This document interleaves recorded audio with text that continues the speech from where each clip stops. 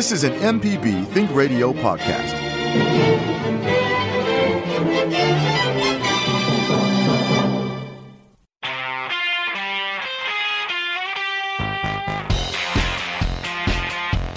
The information presented on this program is meant to provide general information about the topics discussed and is not necessarily the opinion of Mississippi Public Broadcasting. The information presented does not create any type of relationship between the hosts and guests and the listening audience. Please consult an appropriate professional for guidance about your concerns. The geeks were right.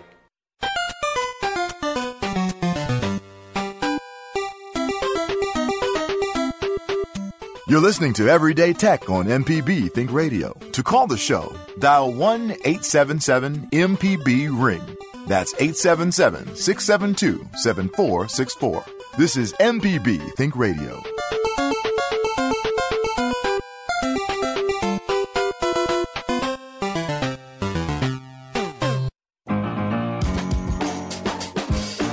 Welcome back. This is Everyday Tech on MPB Think Radio. Thank you for listening on this Wednesday morning with Wiltz and Jeremy. I am Jay. Jeremy Thompson, owner of Computer Doctors and Phone Surgeons in Hattiesburg. Wiltz Cottrell, IT expert at Nucor Steel and IT instructor at Holmes Community College. Good morning, fellas. Wiltz, good morning. Good morning, Jay. How's it going? I'm doing well. Jeremy, good morning. Good morning, gentlemen. And can I just say that I love the new music and the new bumps for our show. So cool. Every time I get amped to do the show, man, I'm like, yes, it is time. We are about to nerd out, so let's do it. I will be honest, that Super Mario Brothers 2 theme song right there did kind of get my blood flowing a little bit quicker than it had been previously. Yep. There is a lot to dig into today, and if you have any problems, questions, issues, or just stories and things that you're looking forward to, if you want to, kind of geek out with us, call us up, 1-877-MPB-RING. That's 1-877-672-7464. All right, Jeremy, let's start with you, man. What's you sent us a text message right before the show here of something that looks like, I don't know. I said it looks like a mini fridge or a safe, but that's actually like the I guess the bare bones of a computer that you're about to build. Yeah, my dad, he said it looks like a popcorn machine, so I would go with that as well. But yeah, this thing, it's huge. It's the Thermaltake Tower 900, and it's what I'm going to be doing. I'm sorry, what was that again? The Thermaltake Tower 900? Thermaltake. Oh. Tower 900, yeah. Thermaltake is a brand that's been around for a long time. They do PC cases and all kinds of accessories. By the size of that one, it looks about like the size of the Pope Mobile, actually. Yeah. You can put the Pope in there. The glass is not bulletproof, so it's not recommended, but he will fit inside. So that's not what they made the A-Team van out of, though it looks like that. Nope. Yeah. No, it would be a neat accessory in anybody's vehicle, but yeah, it is huge, and it's kind of staggering. It's a little bit intimidating because, like I said last week, I've never done a liquid cooled rig before, but this one's good because I'll definitely have enough space to do everything and make mistakes and figure it all out. So I'm really excited about it. I'm going to have a great time playing with it. And you know what? To anybody who's curious, I'm about to put the picture up on the Facebook page of it. I think that warrants a Facebook post. Absolutely. Oh yeah. Yeah. Especially the pic where Jeremy's standing beside Exactly. it. It kind of gives you a reference of just it's enormous that thing is. So okay, so tell me what all. I mean, how do you? Because a lot of times. The shell of a computer actually has kind of a lot of space left over, depending on what all you've put in it and what you're trying to get out of it. But how all are you going to slam all of that stuff in there? Are you slamming in there? As I said, it's definitely big enough to accommodate it. If I was dealing with just a regular-sized PC case, I'd be asking the same questions. But this particular unit was designed for liquid cooling. So it should all fit, everything, the graphics card, any motherboard of any size I'd like to put into it, it should all go in there. The reservoir, the pumps, everything for the liquid cooling should fit just fine. All right. Again, our number is 1-877-MPB-RING, 1-877-672-7464. Will, it's anything that has caught your eye over the last week or you're looking forward to over the next week or so? Well, I'm looking forward to today. You just mentioned a little bit before. I'm kind of a Microsoft Surface fan, and today they start doing some new announcements. So kind of seeing where that's going to go, I'd love to see them bring the price down just a little bit. That'd be kind of cool. Yeah. Okay. So one of the rumors about this announcement is that they're going to be switching over to well, maybe not switching, but they're going to be trying some AMD processors, some of those Ryzen processors that I've been talking about.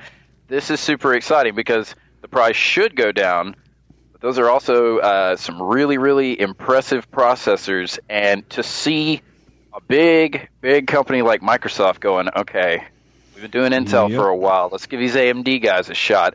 AMD is killing it this year. Their sales are putting Intel in the dirt. It's pretty crazy to see this happen because, Intel has been top dog for a very long time. I mean, they marketed so well for so long that it was. The Intel sound, right? Dude, I'll never forget. I'll never forget. Play that funky music, white boy, and the hazmat suits they used to dance around in the '90s. Man, I'll never forget those commercials. Those were awesome. I don't know what they had to do with processors, but they were cool. Right. Well, that's pretty incredible that they did do enough. I mean, they did so much branding that just you don't even have to be a tech-driven person at all to remember that sound, like Welch just did. Oh, yeah. And the commercials. Right. I agree. There you go. Java just hit the sound right there. So today, Microsoft is supposed to have the big event for the what they're bringing with the Surface for this next coming year. A lot of it was leaked yesterday, and I don't know, guys. It seems like this happens with every big announcement. What is the deal with that? How does all this stuff get leaked early? Is this coming from the inside? Well, how does that stuff happen? In my opinion, it's the inside is trying to drive a little bit of, we'll go ahead and get people, like, this was leaked. Is it going to be true? Is it going to be true? Tune in so you can see. And it's just trying to build up. It's marketing hype, in my opinion, and maybe totally off on that. But, because it seems like it happens regardless of, it's whether it's Microsoft or Apple or Samsung or whatever. Absolutely. I think the word leak has been abused like the word epic has. I think everything is a leak now, so nothing is a leak, just like nothing is epic anymore because everything is. So it's basically, it's pre-announcement announcements. Yeah, and at this point, I wouldn't even consider it a leak if it comes out the day before. That's just, hey, we've let this out to enough channels. Somebody finally let the cat out of the bag. Yeah, it's information moving fast. At the speed of sound. According to the report I'm reading here, the company's announced new updates for its Surface laptops, but it may have other surprises up its sleeve in its announcement. The company is ready to reignite its efforts to sell low-power laptops and tablets. According to one rumor, Microsoft has also been rumored to be preparing a dual-screen laptop. Not unlike its popular Courier concept from nearly a decade ago, and so there's lots that they're planning, and we will cover that next week. We can look back on it, but that was one of the things that I'd read in a couple of different stories over the last day or so. Is that part of what they want to talk about today is preparing the Surface for foldable technology. Yeah, well, they're also talking about the ARM processor. So along with the AMDs, that ARM, which is going to really, it's not much for power, but it's going to have some long battery life. So that is interesting. Foldable Surface. I mean, there's just, it's kind of it's an exciting time, and it's, I don't know. I'm really, really curious to see where it's going to go. 'Cause we all know anything when it comes to electronics now, the world is battery life. So what are they going to do on battery life? Yeah. Not only that, but durability. Like the Galaxy Fold has already had its own quibbles, as we all know. So we're going even bigger than that, and we're talking dual screen capability. I'm curious to see, and I'm curious. I'd like to know what they're doing to engineer these things from the everyday damage and what it's going to cost to replace an all-screen laptop. So a bigger screen than the Galaxy Fold. I really don't know, but you're kind of alluding to the fact that if you can't maintain or manufacture a reliable small screen with foldable technology, that a big screen would be even worse. But I'm thinking, would a bigger screen make it more solid or more solidly built or sustainable or something like that, or would it play against that? I guess it's depending on the technology. I think it's going to contribute to the overall fragility of the device because now it's possible that you can drop your laptop and you won't shatter the screen because it falls on the side with the keyboard and the motherboard in between it. Now, that's both sides. So I'm curious to see. Now, also the whole dual screen aspect, and I'm doing that in air quotes over here. I know no one can see that. But the whole dual screen aspect is not it's not symmetrical. On one side they kind of cheated in there, and then the other side they've made it a little bit bigger. So I'm curious to see what Microsoft is doing with this. And Microsoft engineering is not Samsung engineering. Samsung may make the screen, probably, most likely, but Microsoft's got their own engineers, so maybe they can pull this off. Maybe this can be a really impressive game-changing device. Well, here they're actually, as this show is going on, I'm watching a live feed on it right now. They are actually announcing things, and I just showed Jay. They have a picture of the dual screen. What they've done is it's not foldable. It's screen top, screen bottom with a very, very thin divide in the middle, so it's two independent screens. So it's almost like, looking at it, Wilts, if you've had a Surface Pro in the past, you have basically the screen at the top, and you had the attachable keyboard that kind of sat and laid out at the bottom. And the second screen, or the other part, the bottom part of the screen, is basically in the same place where that keyboard used to sit. Yep. They've also got it where it's folding kind of backwards, where it goes like the little tent thing, like they've done with the like Lenovo's Yoga. Yeah, I would do that. Those commercials that always freak me out as a parent. Yep. I didn't know they're going to break stuff like my kids. Oh, I gotta look. Used to. They don't do it much anymore. All right. So, and the other big thing before we take a call here is that there is a much rumored kind of redesign of the Surface Pro Pen that will include wireless charging. Like a wireless charging port. So that's pretty cool. Because those little quadruple A batteries. Oh, yeah. Yeah, they're a little bit on the expensive side. They don't sell those at Walmart. No, you can get them at Amazon, though. You can. So, everything from A to Z, baby. How does it charge? Does it sit next to the laptop and do something, or does it have like a little case that it goes in? How does it do it? I don't know about that yet. In the past, it's had a magnetic clip on it. Mm-hmm. And a magnetic part of the side of the screen had, it was metal. So you could kind of stick it to that part and it would stay there. Yeah. But I don't know. Maybe it's got a little clip that's part of its ability to charge that sticks into. I haven't seen any pictures of that yet. That's just been one of the big rumored things that's coming up that everybody's pretty sure about. That it's going to be, they're going to kind of redesign the pen. I've seen some pictures of the pen, actually, but it's going to be wirelessly chargeable. So that's pretty cool. Let's take a phone call here. We've got Alan and Brandon first up. Alan, thanks for calling. Good morning. Hey, Jay, Wilt, and Jeremy. Hope y'all are doing well. Wonderful. I was going to comment on Jeremy's Thermotake. If he has a hard time selling it, sounds like it's big enough and it's got indoor plumbing. He could just rent a room out with it to supplement the fees. And the other thing I wanted to comment on, I'm a little disappointed in iOS. Of course, I follow a lot of email lists and stuff, so I try to stay on top of stuff. And I don't ever upgrade early because I use VoiceOver because I'm visually impaired, and it can do a number on, a lot of times they don't test VoiceOver stuff. But iOS 13 came out 2 weeks ago tomorrow, and they're already on the fourth upgrade. I mean, 13.0 came out on the 19th, then they followed it with 13.1 on the 24th. Now they've had 13.1.1 and now 13.1.2. So I don't know. I mean, I know these devices are complicated and stuff, but it's like nobody tests stuff anymore before they release it. They release it, so they let the public do their testing for them, and I just don't think that's right. But I guess it's where we are. But I mean, guys, that's anyway. That's kind of the way it works now, right? Yeah. I mean, they almost use the initial rollout as the original rollout is like your official beta. Yeah. I mean, there's supposed to be focus groups and things that they use to sit in front of these devices and actually test them. But are these groups comprised of people like Alan and our listeners? I don't know. So, we don't know, what their level of technical expertise is, and they may pick people that are more savvy, which kind of shoots them in the foot, at least for this region, because a lot of our users aren't. So. They're supposed to do those kinds of things, though.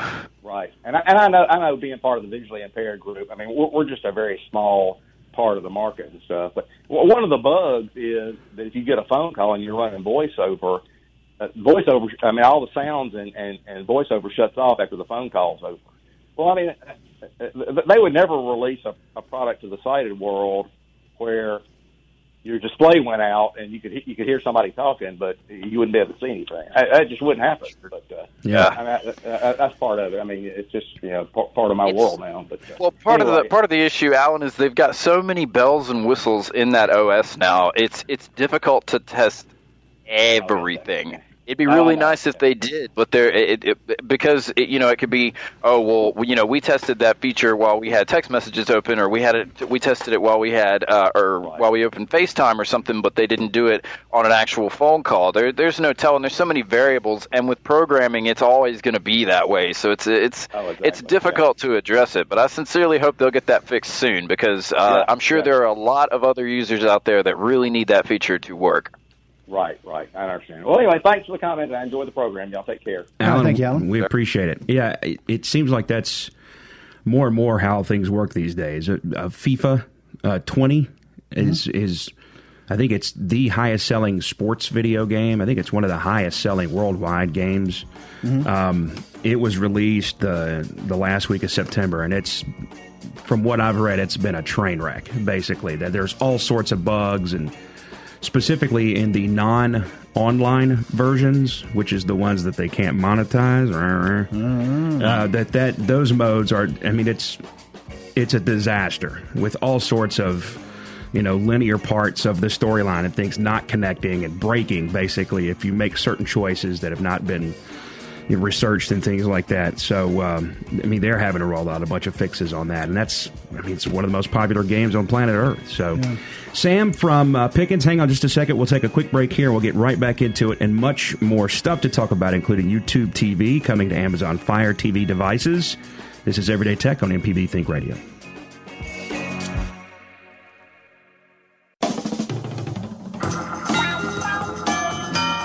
This is an MPB Think Radio podcast.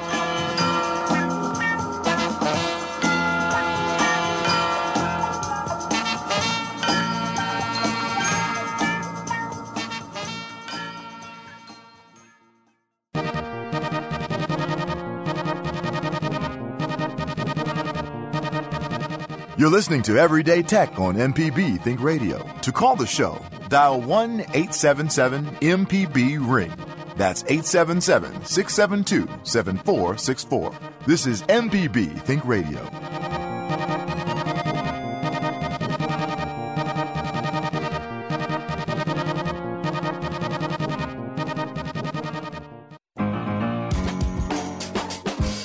Welcome back. This is Everyday Tech on MPB Think Radio. With Wiltz and Jeremy, I'm Jay. Thank you so much for listening. Call us up with your tech questions, 1-877-MPB-RING. 1-877-672-7464. As we've talked about, as I've mentioned a couple of times, YouTube TV is going to be coming to Amazon Fire TV devices, and also YouTube Music is replacing Google Play Music in Android 10 and new Android 9 devices. And Google Play Music has kind of been my home. And I've searched and shopped far and wide. You can ask Java. I've dragged him into some of that also. But it's seemed to be the place I always wind up coming back to. And now they're basically phasing it out for YouTube Music, which I think I've downloaded onto my phone at least 5 times, and it's not caught yet.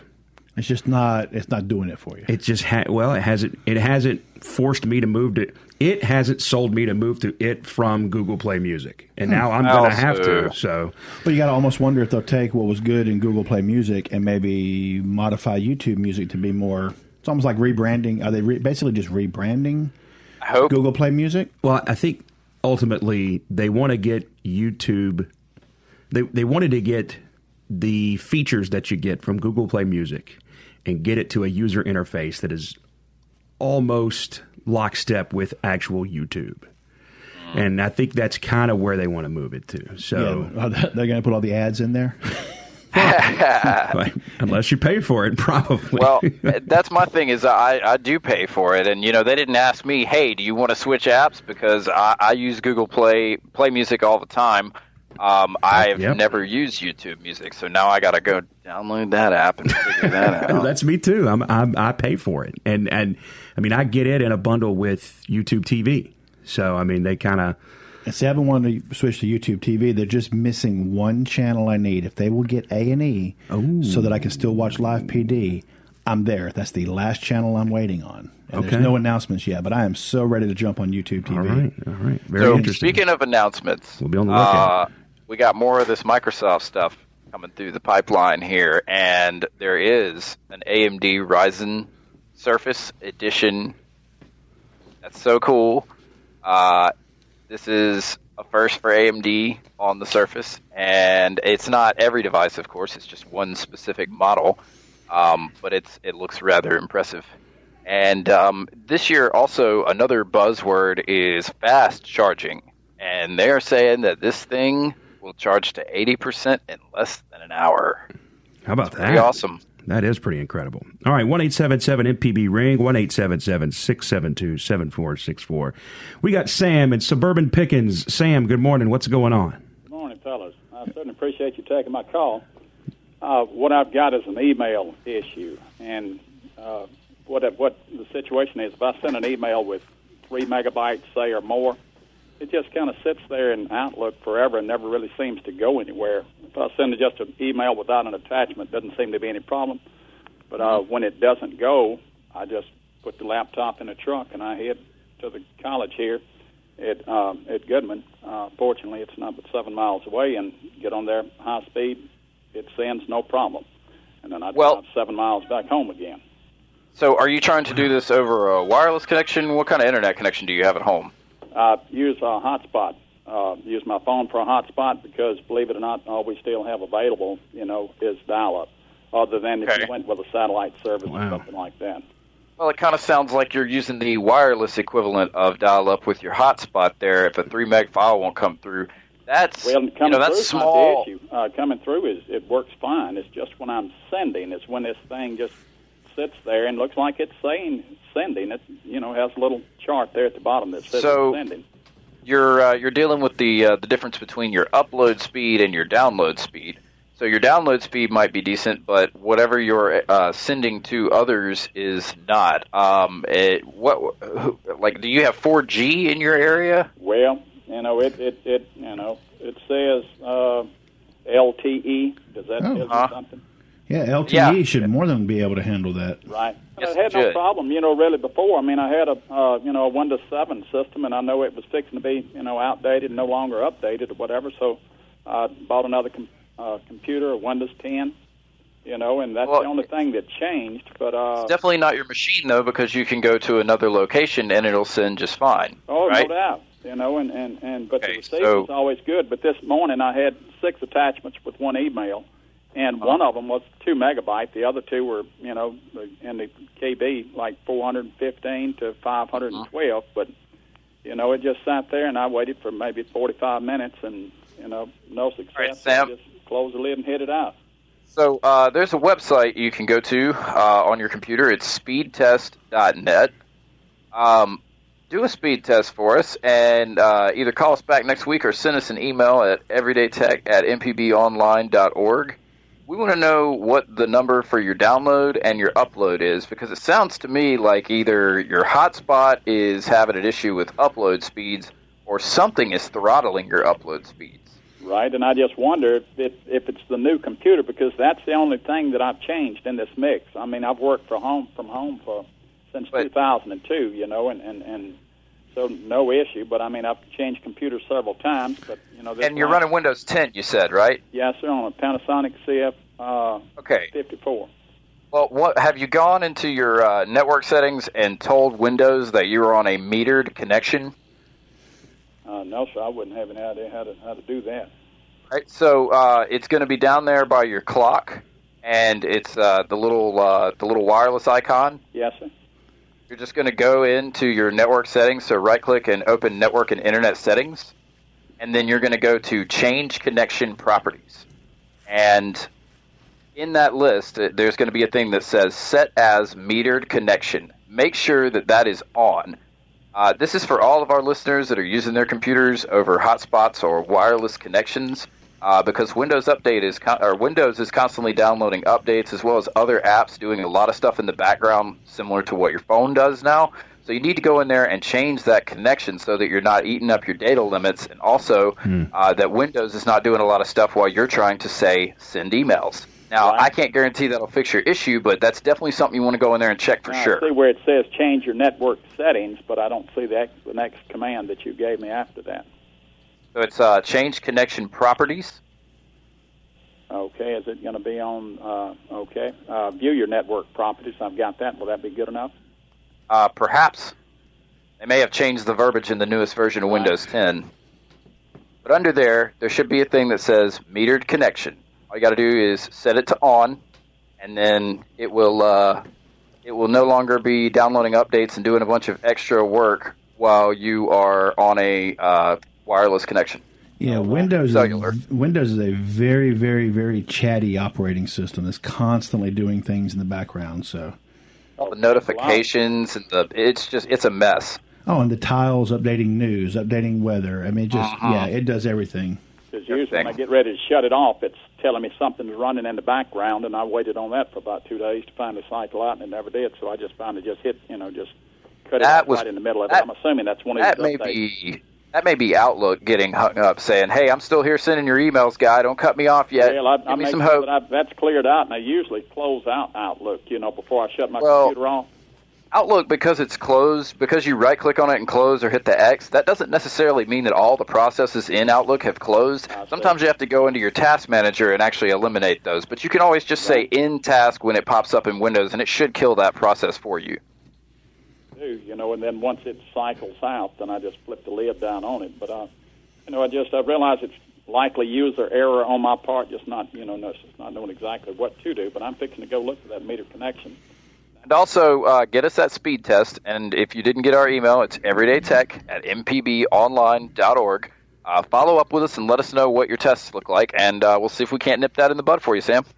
It looks like if you go to change your network settings on that menu that you were talking about there, Jeremy, underneath the network troubleshooter, it has a little a blue clickable link, view your network properties, and that'll take you to where you're trying to go right there. All right, Sam, we appreciate the call. Let's go up next to Linda in Gulfport. Linda, good morning. Yes, that's Linda in Port Gibson. Oh, I'm sorry, Port Gibson. I got my ports. Switched. Okay, I have. That's a tech problem too, right? Yes, I have two questions. Will YouTube TV, will that be another subscription or a monthly cable bill? Or yeah, it's kind of like a cable bill. Okay, it's like $50 a month. $50 a month. Yes, ma'am, just like a cable bill. Yeah, it's meant to take over for your cable, so it's meant for people who drop cable, or like in my case, I'm looking to drop DirecTV, so I would get rid of those services and replace it instead with YouTube TV. So, but what I did was I just dropped cable and just got a regular rabbit ear TV, and I can get, whatever channels I wanted. It definitely saves you $50 a month. I had to buy an amplified antenna, and now my other question is, I got over 50,000 emails, and I'm trying to delete them, and things keep coming. I mean, how can I delete all those emails? Who's your mail provider, Linda? Yahoo.com. Oh, boy. I had a feeling. So chances are I'm going to go ahead and wager about 45,000 of your 50,000 emails are spam. Yahoo it just has terrible spam filtering. And what I recommend for my clients is to migrate over to Gmail. You can create a Gmail account, and then you can actually link your Yahoo Mail to that account, so all your emails get forwarded to it, and then you get all the benefits of Google's spam filtering, which are quite nice. If you can shoot us an email, if you can dig it out of the 50,000 that you've got, we'll respond to you and give you a little more info on that. And we'd be happy to help you with that issue. Also, going through and deleting all of those individually will take a long time because no page allows you to show all your emails, nor would you – I don't know if your computer would be able to handle it or not. But usually you get like a page of maybe 50 to 100, and you can check the check all box at the top and just nuke all of those on that page. But you'd have to do that about 500 times in your case. So shoot us an email, and it's everydaytech@mpbonline.org, and we'll give you some assistance in how to create a Gmail account and how to migrate that account over. I recommend anybody who's on att.net, Yahoo, yada, yada, to move over to a better email provider that cares more about keeping your inbox free of 50,000 emails. All right, Linda, we appreciate the call this morning. I like the folks that have stayed tried and true to their AOL email accounts. There are still a few. There are some out there, yeah. They've still got a few. They got a few extra hours every month, you know. Yeah. They probably got a few of those discs still sitting there. Yeah. So many coasters in their house. I got 50,000 hours, man. Somebody out there is still paying for AOL. Oh, they're still subscribed to the service. There are a few. Yes, I know of a few, and I just had to shake my head, and you know, you can actually still use AOL in the same way. Yeah, man. And some of those people are very sweet. I just want to say some of them are very nice people. So we don't want to make them feel bad. Well, and here's the thing: AOL is probably responsible for bringing more people, honestly, online. No doubt. Yeah, I mean, that was my entry point. I mean, I'll admit it. I started off on AOL. I had NetDoor. And you were all fancy. Fellas, that was such an exciting time. Like Will said, it introduced everybody with the AOL. But do you remember like those Net Zero CDs that would be at the grocery store? Check out. No doubt. Well, you know, it's AOL unfortunately kind of went in a way like Blockbuster. They just didn't when the Googles and quite honestly at that time the Yahoos and everyone else started coming on through, they were just like, oh, that's not going to really stick, and they just didn't move ahead. It's kind of, you know, I heard about it years ago. Blockbuster had the opportunity to buy Netflix, and they're like, oh no, nobody's ever going to want to have to stream video. I read that story earlier this week. Like $1 million. Yeah, like $1 million. It would have been like cheap, and unfortunately, I think AOL kind of got caught in that same thing. They just didn't. They didn't move slowly.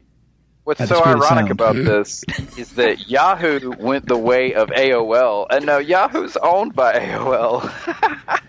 You know, of course, you know, AOL was kind of swept into, well, not swept into, they kind of caused a lot of it, but that AOL Time Warner merger, that's a lot of like mega entertainment and industry corporations right there. Entertainment industry corporations, that's a lot of money going into one place, and you could see where they kind of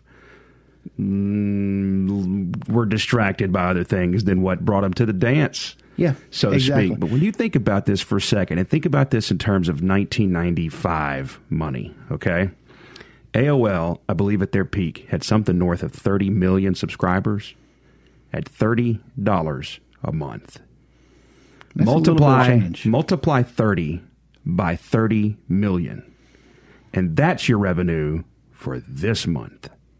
Yeah. That's just insane. Month. That's your revenue for this month. That's getting close to like Jay White paycheck kind of size. I mean, right? I mean, slow down. It's not so I actually have my wires crossed a little bit here. AOL and Yahoo are both owned by Oath, which is owned by Verizon. Well, there you go. Really? Okay. Yep. All right, let's take a break here. As I do some... Jay's moving slowly. I do some calculations in my head about how much AOL could make over the course of a year. Man. That's a lot of money. That's a lot of money. All right, we'll take a break. We've still got plenty to get into. And your calls as well, 1-877-MPB-RING, 1-877-672-7464. Welcome. You have mail. This is Everyday Tech on Think Radio.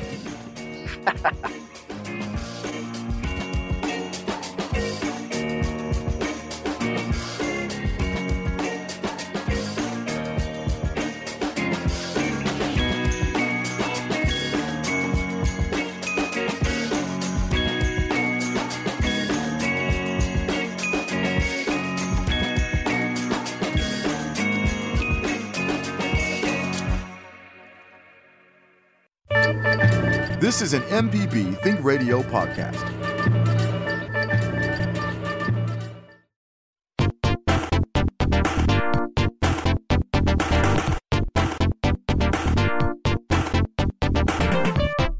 You're listening to Everyday Tech on MPB Think Radio. To call the show, dial 1-877-MPB-RING. That's 877-672-7464. This is MPB Think Radio.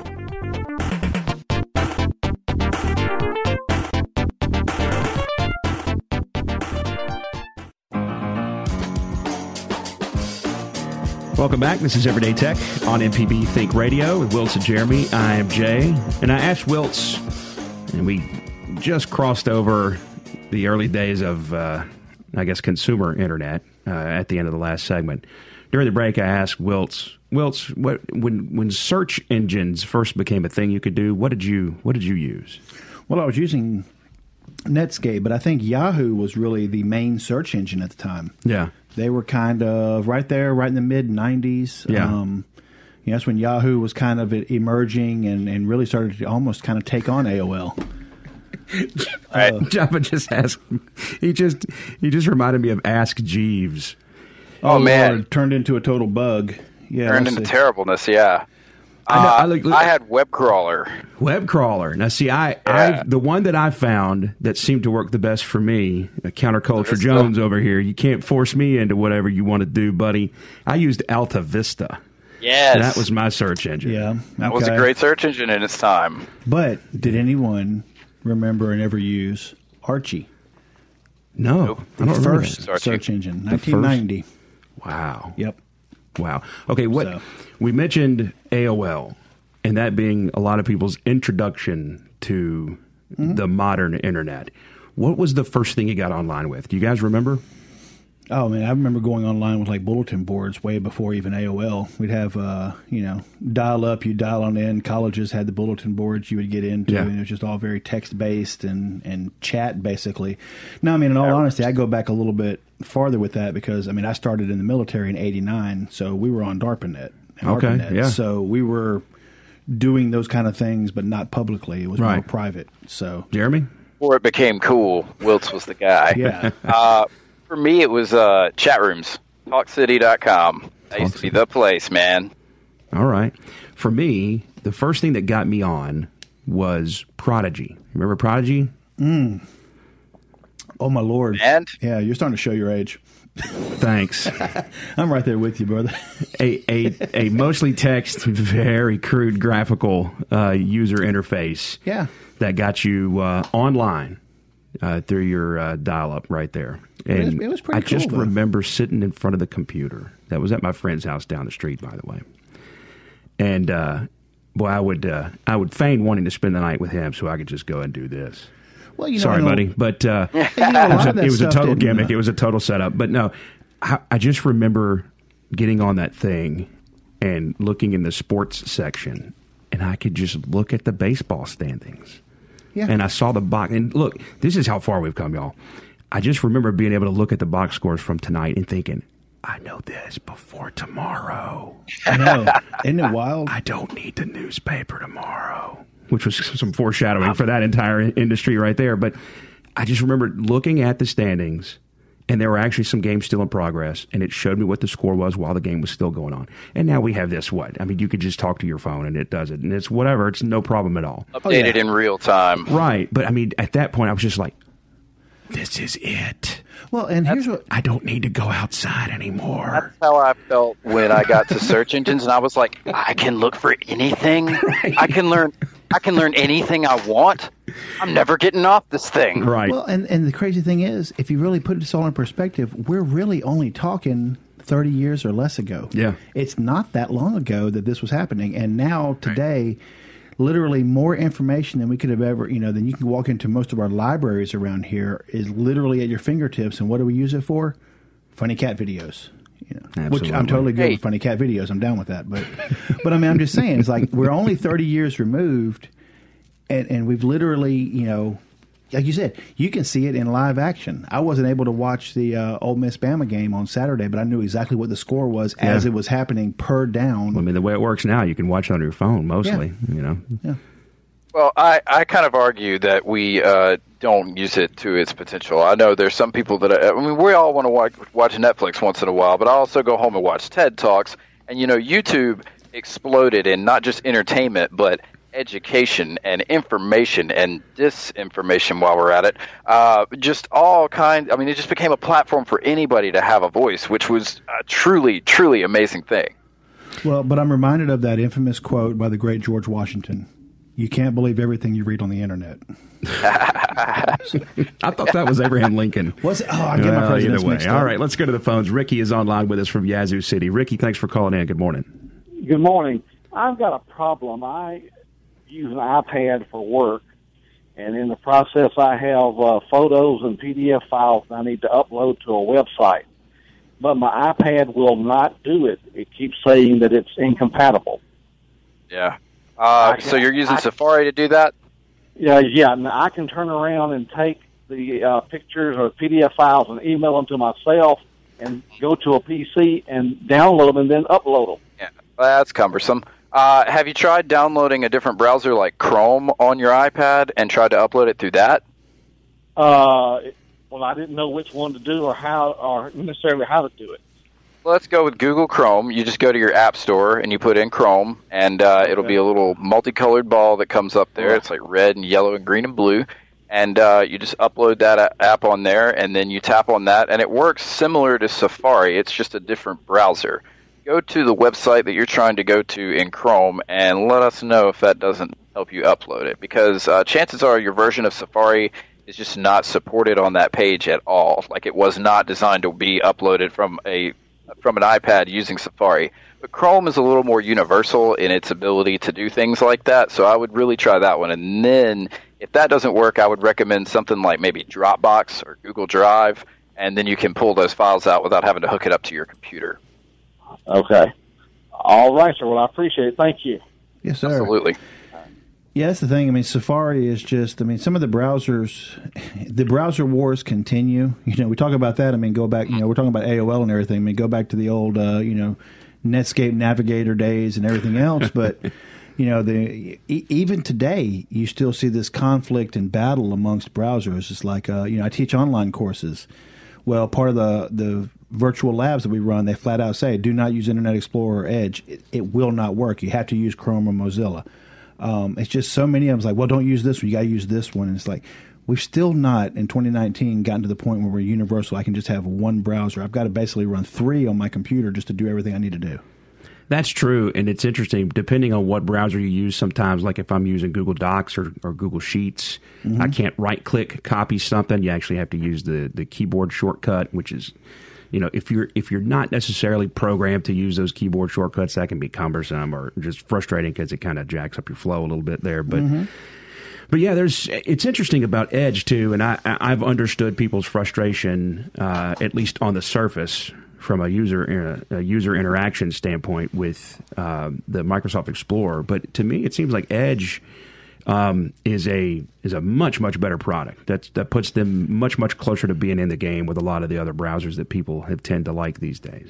Well, and that brings up something before I forget it. You just mentioned that. Anybody out there still with Internet Explorer on their computer, which is probably, I don't know, everybody that's listening to this, unless you're running a Mac, there is a major update from Microsoft. There is a very, very serious flaw. And they've actually released this, what's called out of band. In other words, it's serious enough to where they're breaking from their normal update cycle to say, update your computer. So if you have not hit Windows updates, please go hit Windows Update and update that. It is an active hack in the wild. I know a little bit off, but you kind of reminded me of that when we're pushing it out at work. So. Oh, absolutely.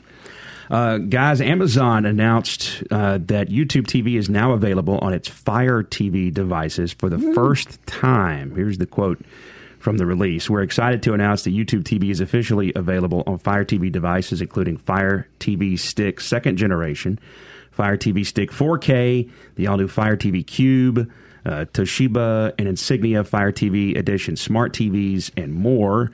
The YouTube TV app brings 70-plus channels of live sports, breaking news, must-see shows, and movies from major broadcast and popular cable networks to the big screen. So a couple of months ago, we talked about how Amazon and Google both kind of slow-rolled the announcement that their long-clashing products are going to start speaking to each other slowly but surely. And this seems to be the first big movement in that direction. The first two big gorillas in the cage actually trying to start getting along instead of it being like a WWE cage match, basically. and I know a lot of people are looking for maybe the reverse of that the Amazon Prime Video being able to work on Chromecast. Because I know there's nothing quite as frustrating. I have to remind my wife all the time because she uses the Amazon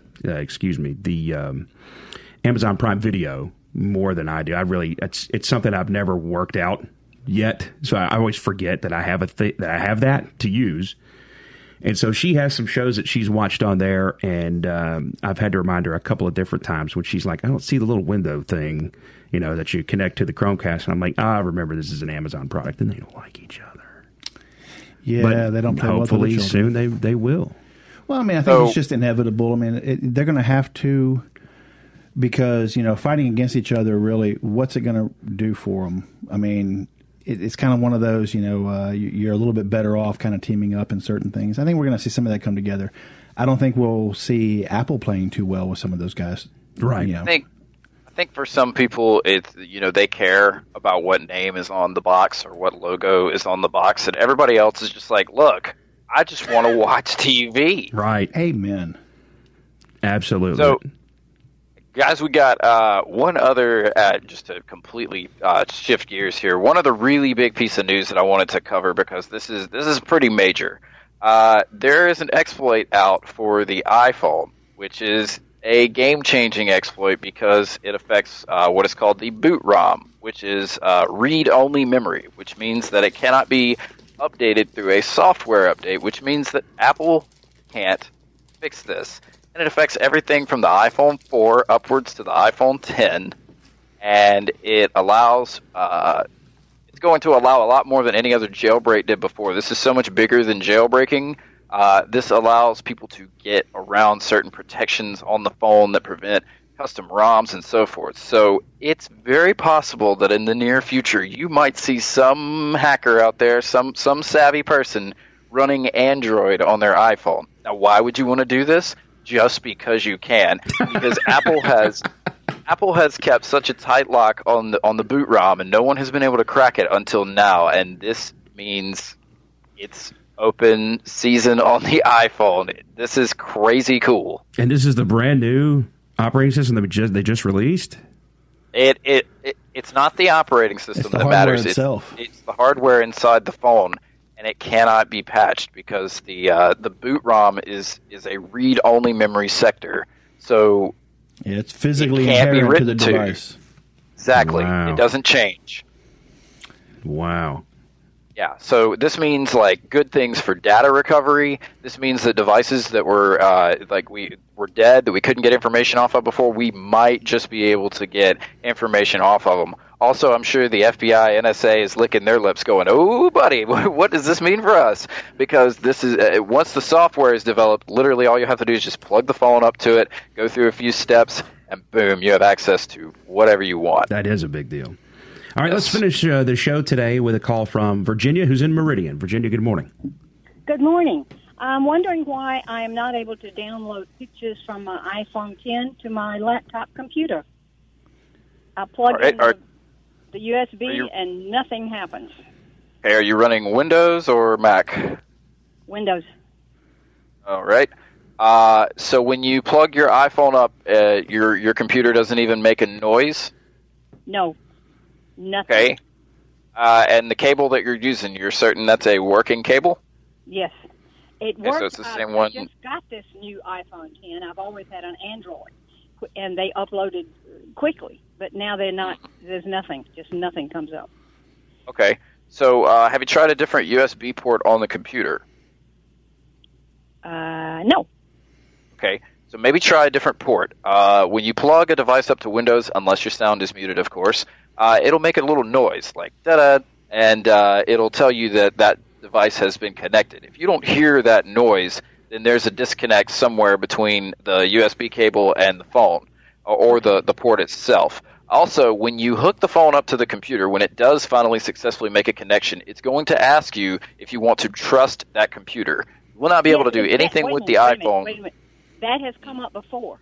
Yeah, so okay, well, you have to tell it to trust that device, because otherwise it's going to lock it out completely and say, I'm not talking to you. I was told I can't trust you. All right, so if you don't trust. If you go the wrong way on that, Jeremy, how do you change that? Is there a way that you can change that? You should be able to. It should prompt you when you hook it back up. It should not be something that it remembers forever, because I've also accidentally hit that myself. Dang it, not trust. I've only hook it back up. Should be able to plug it back up and see that prompt again. Yeah, but try a different USB port.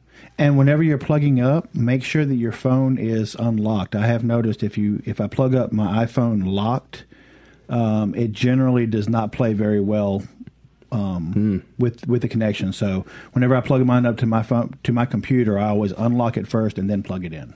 Wait, what do you mean by unlocking it? Well, like, right now, do you have to either hit the button on your iPhone, or you're either hitting the button or putting the code in to get your phone to where you're actually looking at your fingerprint. Yes. Yeah, you got just make sure it's open, almost like you're about to, like you're going to use your phone, and that would be unlocked. All right, Virginia, we appreciate the call. Stay in touch with us. Give us a call next week during the show and let us know if you found any conclusion to that. And again, you can send us an email, everydaytech@mpbonline.org, and we will keep up with it that way. That's going to do it for us this week. For Jeremy and Wiltz, thanks for listening. You can always catch the show at mpbonline.org or wherever you download your podcast. And stay tuned. Southern Remedy with Dr. Jimmy Stewart is coming up next on MPB Think Radio.